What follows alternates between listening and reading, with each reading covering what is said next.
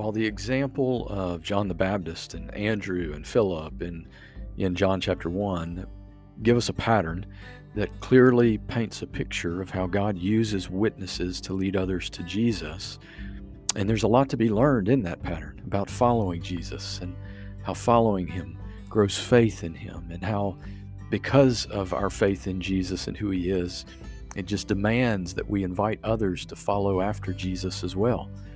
The real heart of this story, the real focus and the main character here is not John the Baptist and Andrew and Philip, but it's Jesus. It's Jesus.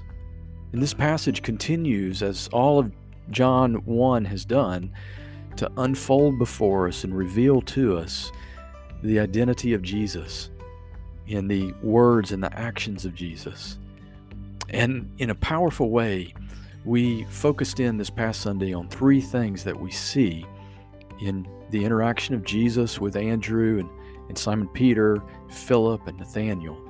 And the first one we focused on was this, that Jesus is the God who has the authority to call you. He has the authority to call you. In this passage, when he turned and spoke with Andrew and the other disciple, he asked them that question and they responded, and then Jesus responded in this way to them: "Come and you will see." In the language of the New Testament, that word for come is a command. He commanded them to follow him, to come after him. And he promised them that they would see.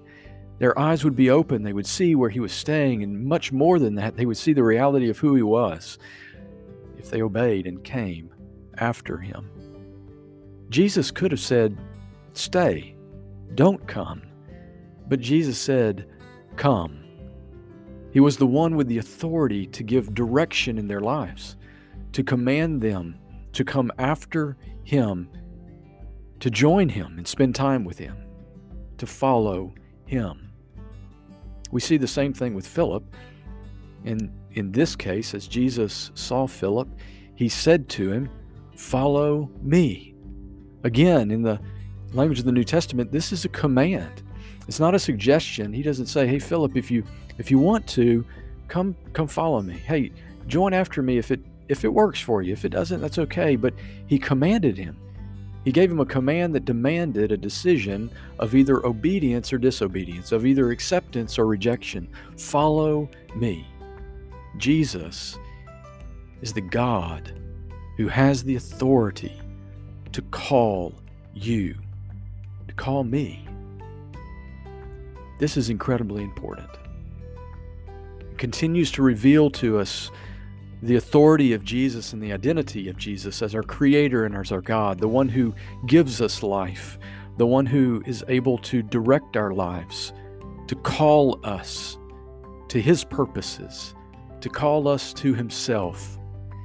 It's an incredible picture of the beautiful love of God and the grace of God that doesn't just invite in some general way, but calls with the compulsion of a command to follow him with our lives.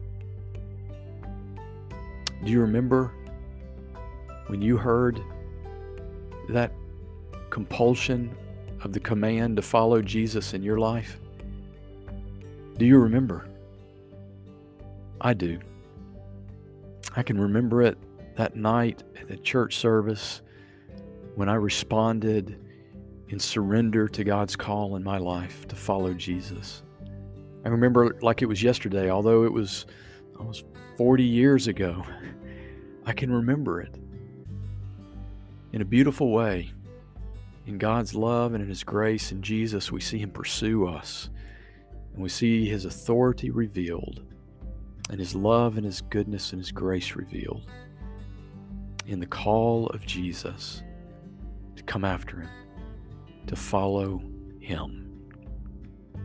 Spend time today, along with me, reflecting on that call of Jesus in your life.